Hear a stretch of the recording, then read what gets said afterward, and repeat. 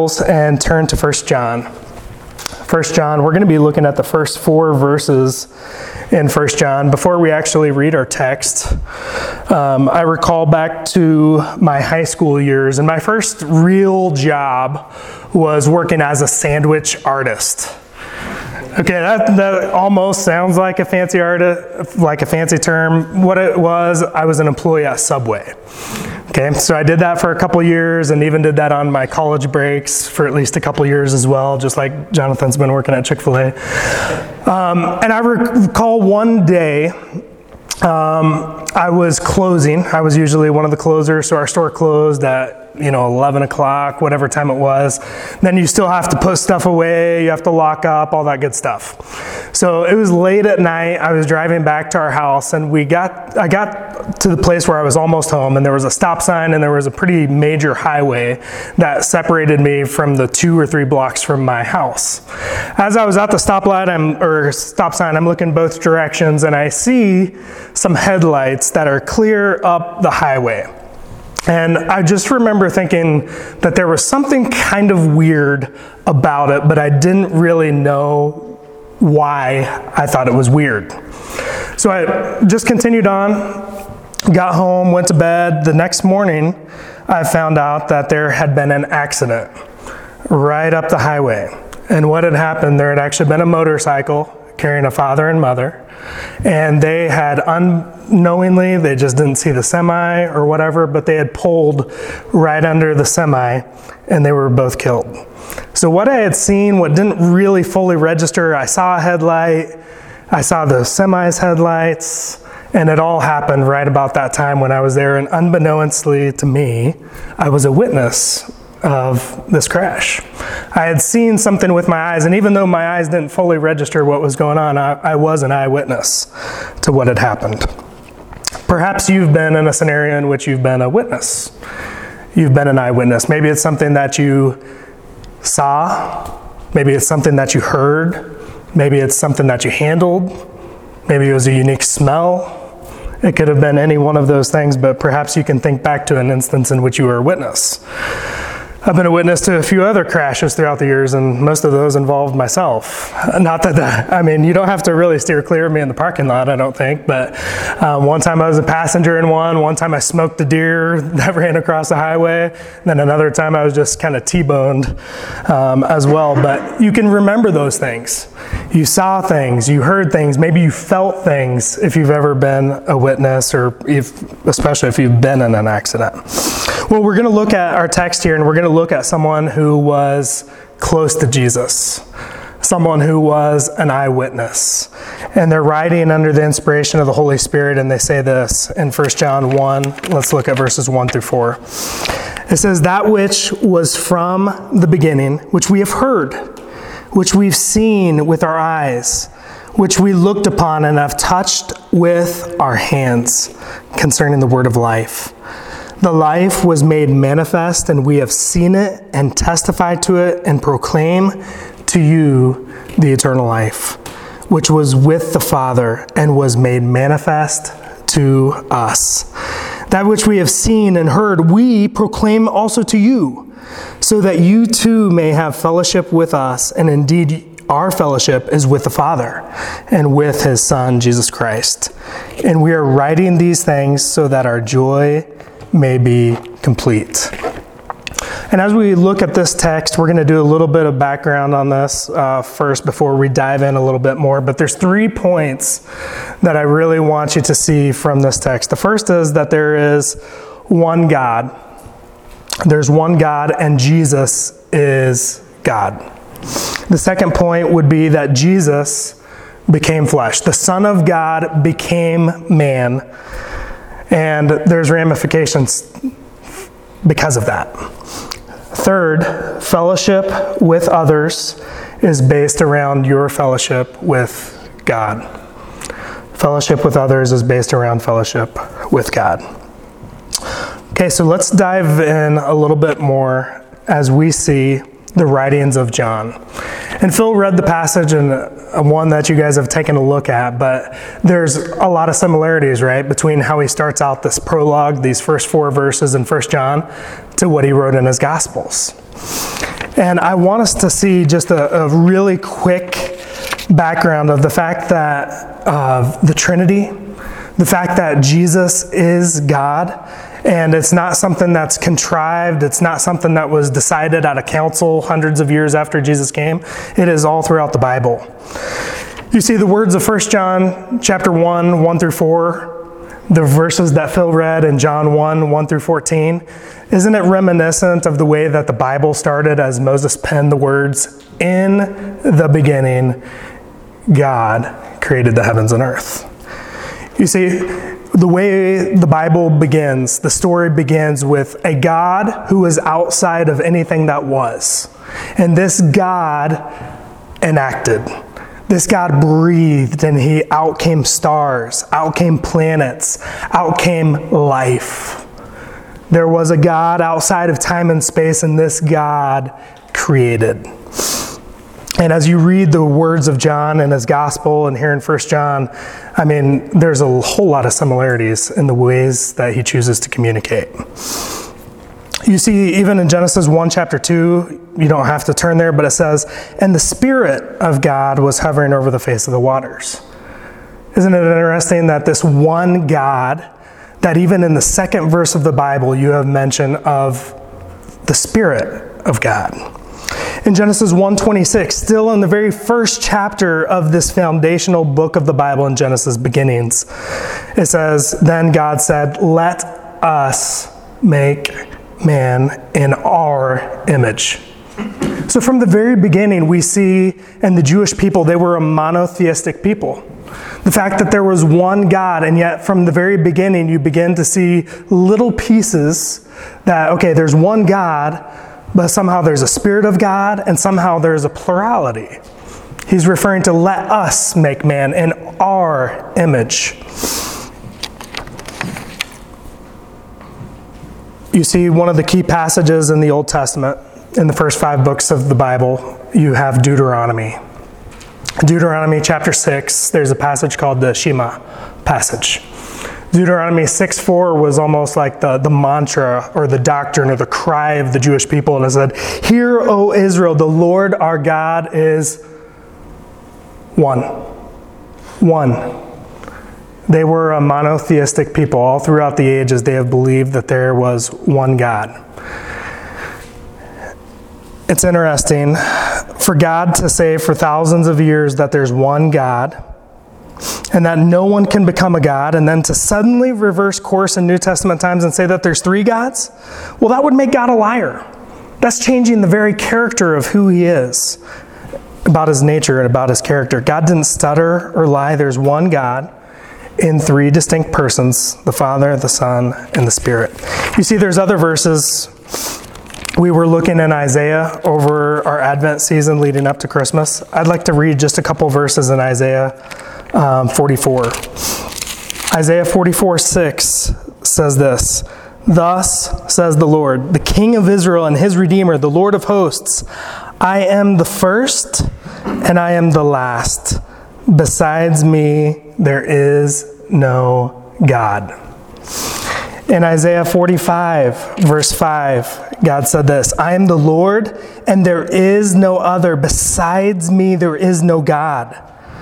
I equip you, though you do not know me." Okay? So there is one God. And then for John, John is writing this gospel. He was one of the disciples of Jesus. He was known as the beloved disciple. And he opens up his gospel and he says, "In the beginning was the Word." Well, who is that Word referring to? Verse 14 in that text gives us insight. The Word became flesh and dwelt among us. That's referring to Jesus. In the beginning was the Word. The Word was with God. Remember this same God that was outside of creation, before there was time, before there was space, there was a God who existed from eternity past, and he will exist into eternity future. This God, the same was in the beginning with God, and the same was God.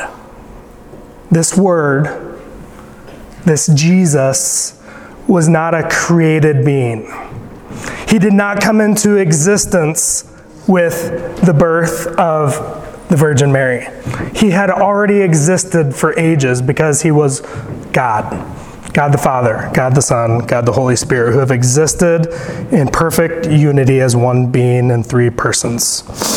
Okay, so I want to give us just a little bit of that background as we look into our text here this morning. I think it's important because John is getting across something that it is really, really important about who you think Jesus is. It's really important that you don't just give lip service. Oh, yeah, I believe in Jesus. Well, what Jesus do you mean? Because God has revealed himself in Jesus, who became flesh and dwelt among us. But he's also revealed himself in creation, and he's revealed himself even more specifically in his word, the Bible, under the inspiration of the Spirit. So he says this, that which was from the beginning, and then he gets into which we have heard, which we have seen with our eyes, which we looked upon and have touched with our hands. And I want you to put a finger there in 1 John for just a second and turn back with me to John chapter 20. John chapter 20 in his gospel. It says this in verse 19. On the evening of that day, the first day of the week, the doors being locked where the disciples were for fear of the Jews. This is after Jesus was crucified. He's now risen again. His disciples are trying to figure out what to do with life. The guy who they've given their lives to over the last 3 years, they've seen him crucified outside the city of Jerusalem on a cross with criminals. It says, the disciples were for fear of the Jews. Jesus came and stood among them and said to them, peace be with you. And when he had said this, he showed them his hands and his side. Then the disciples were glad when they saw the Lord. Skip down to verse 24. Now Thomas, this is how this guy gets the nickname Doubting Thomas, one of the 12, called the twin, was not with them when Jesus came. So the other disciples told him, we have seen the Lord. But he said to them, unless I see his hands, the marks of the nails, and place my finger in the mark of the nails, and place my hand into his side, I will never believe. 8 days later, his disciples were inside again, and Thomas was with them. And although the doors were locked, Jesus came and stood among them and said, peace be with you. And then he said to Thomas, how do you think Jesus knew that conversation and the thoughts of Thomas? Because he's God. He's omniscient. He knows. He is everywhere. He said to Thomas, put your finger here and see my hands, and put out your hand and place it in my side. Do not disbelieve, but believe. You see, the disciple John, as he's writing this under the inspiration of the Spirit, he's writing from someone who was an eyewitness. He was there.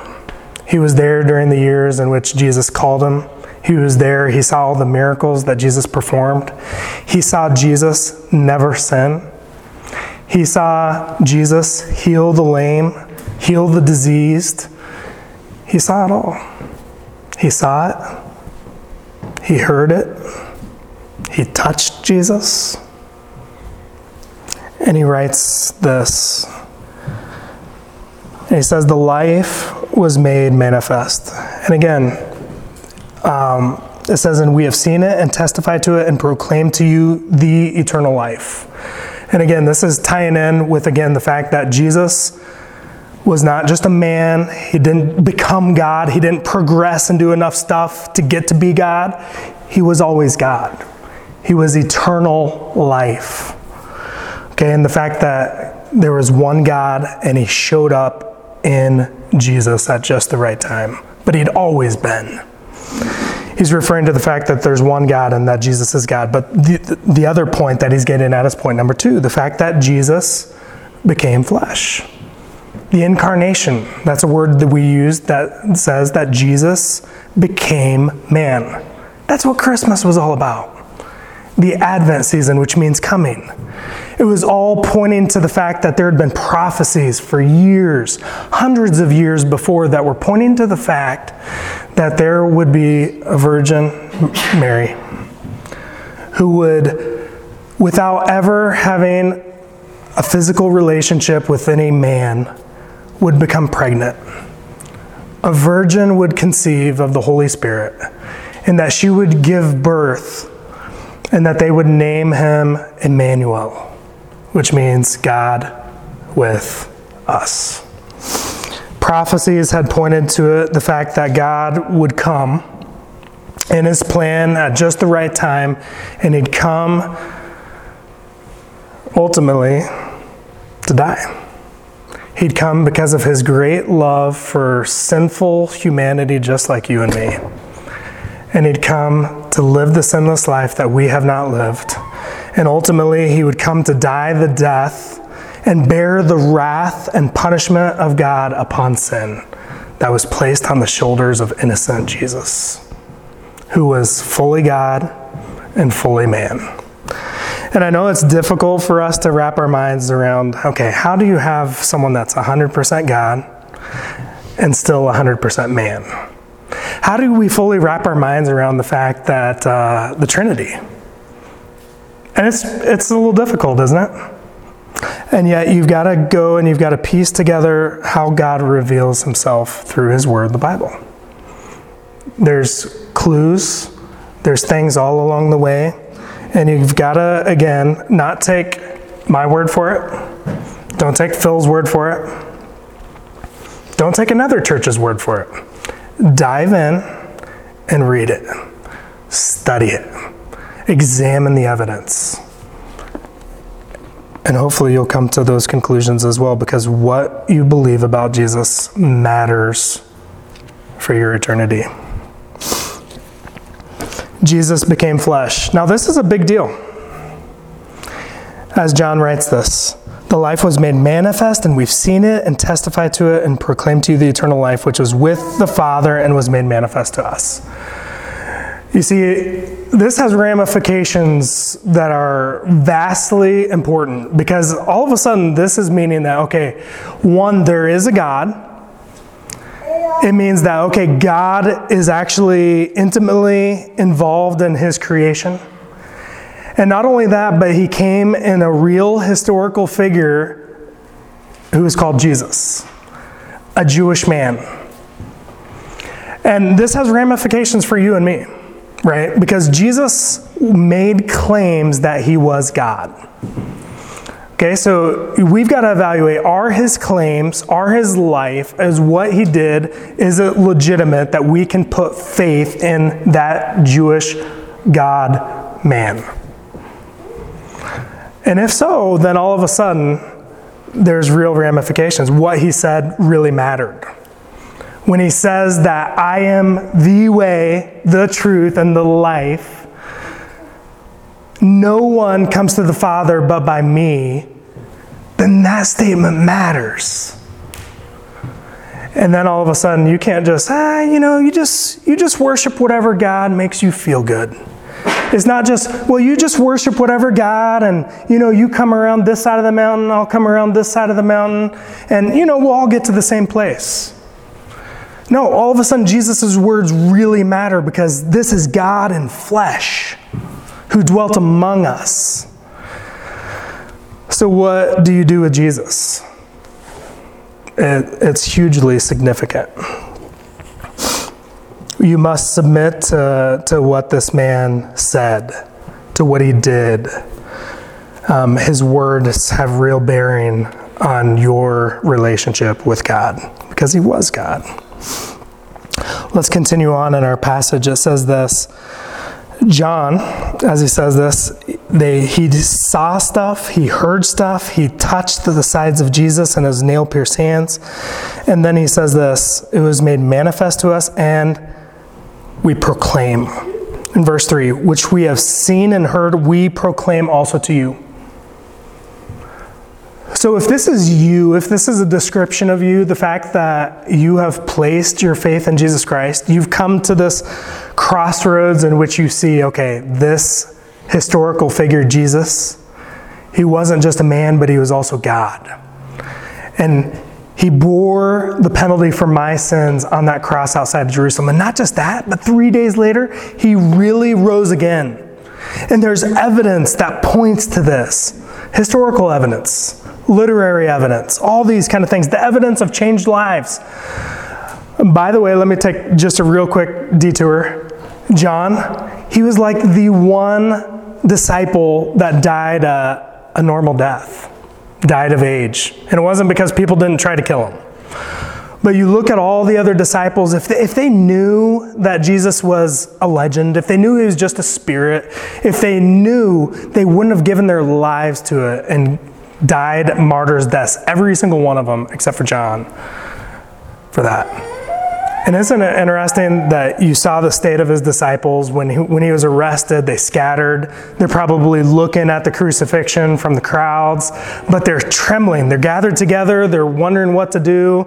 They're cowardly. They don't want to be arrested by the Romans as well. They don't want to be put to death. And then all of a sudden, something changes and galvanizes them together.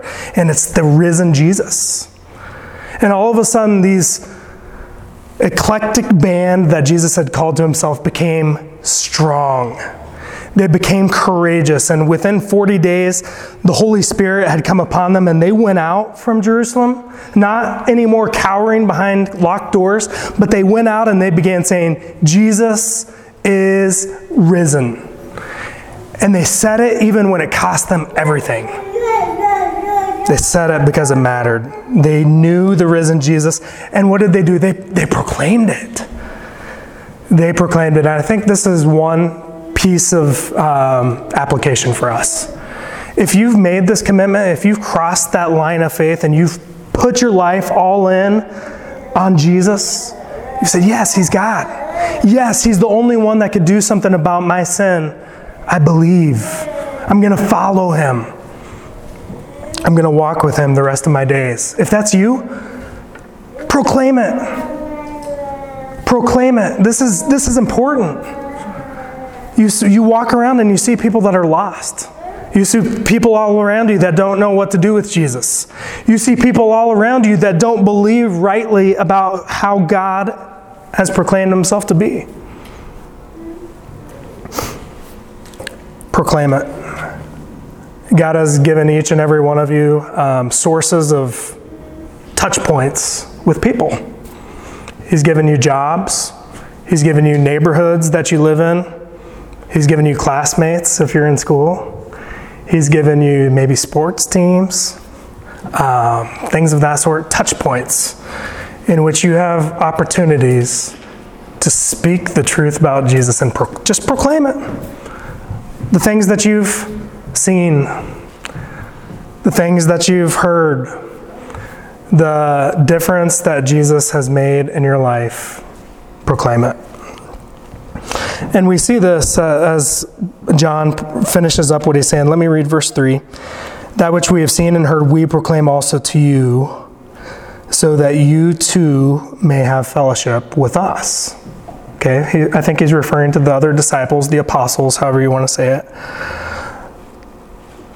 But the real touch point, the real correlation of how they can have fellowship is, and indeed our fellowship is with the Father and with his Son, Jesus Christ. And we're writing these things so that our joy may be complete. He uses this word fellowship. It's a Greek word.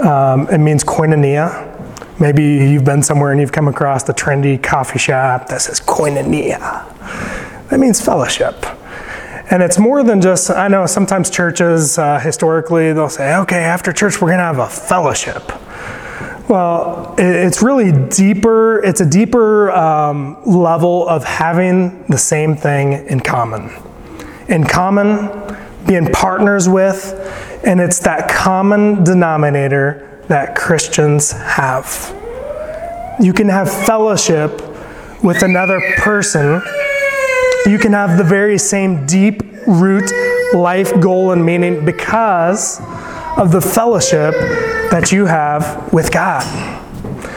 The fact that you as a sinner, someone who had been very separate and distant and apart and at war with God, how now you have oneness with God and he's in fact given you his Spirit to live inside of you. It's that kind of intimate fellowship that you can have with other believers, and it's because it's based in being reconciled to a holy and righteous God.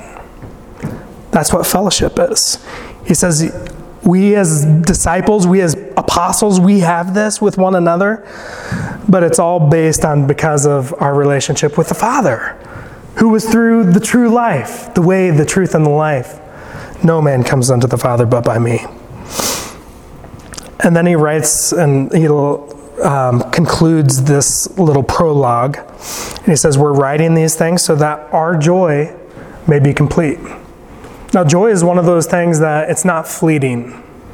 It's like a perpetual state of life. And yes, emotions, it's more than an emotion, I guess, is what I'm trying to say. It's that even when life seems like it's spinning out of control and you don't feel happy, you didn't just open up the Christmas gift that you'd really been wanting and it makes you happy, it makes you smile. Like, joy is just something that doesn't fluctuate. It's inner peace. It's knowing you have fellowship with God. It's knowing God and knowing that you're known by God. And again, one of the key things that John is writing about, I think it's the key verse in this whole letter. In chapter 5, verse 13, I write these things to you who believe in the name of the Son of God, that you may know that you have eternal life. And another way of looking at that, to know that you have fellowship. You have fellowship with God. And that you have fellowship with other believers because of the change that God has done in your life. Fellowship. And this is one of those things that, if you've ever gone on a vacation or something, or maybe gone on a missions trip and you've ended up in a different church, maybe you've ended up in a church in a whole different country in which you can't even understand the language, but there's something that you just kind of feel, even aside from the cultural and language barriers, you just feel that there's something that knits your soul to theirs. Why is that? I think it's because of this. It's because you have the same Holy Spirit of God that has come and changed you from the inside out. Not because you were a good person, not because you did this list of stuff, because you simply bent the knee in surrender to God. He said, I believe. I receive your sacrifice on my behalf. I exchange and I give you all my sin, all my filth, all my unrighteousness, and somehow you give me your righteousness. What an exchange. So in conclusion, a couple things with this. I would say, what have you done with Jesus? Do you believe, even doctrinally, do you believe rightly about who he is? Do you believe the things that the Bible is saying? The fact that Jesus has always been. He always will be, and he, at just the right time, became flesh and dwelt among us. Do you believe those things? Secondly, along with that, with believing and knowing rightly correct doctrine about who Jesus is, have you surrendered? Have you given your life to him? If you haven't done that, talk to us. We want to point you, not our wisdom, but we want to point to you from the Bible how you can know that you have eternal life. The very goal of why John wrote this letter. That you may know, that you can have confidence that when you die, whether it's on a motorcycle and you shift lanes without looking in your blind spot, or whether it's at the ripe old age of 100, whenever that may be, you have confidence knowing that you will depart this life and be in the presence of God. Do you have that? And then thirdly, I would say, just as John, one of his goals was, hey, I write these things to you so that you may believe. Does your life, does it really manifest this kind of goal of, hey, you know what? I'm here. I have these touch points in the community with work, neighborhoods, all those kind of things. What am I doing with that? Do I really love people enough to want to have this intimate kind of fellowship with them that can only come through a person being a believer in Jesus? If so, you gotta proclaim it. You gotta make it known. You've got to live the kind of life that backs up what your words are saying. Do you live a life that manifests and shows that you're in Christ?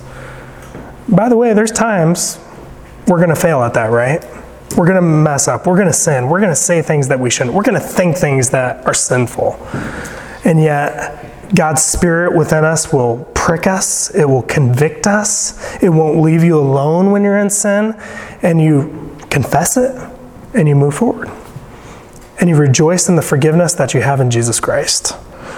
And you rely on His power and His strength to continue in the Christian life. So let's make His name known so that God would receive the worship that He is due in our homes, in Farmington, in Centerville, in Bountiful, Kaysville, and in this part of Utah, that He would get the worship and the glory that He, our great God, deserves. Let's pray. God, thank You for who You are.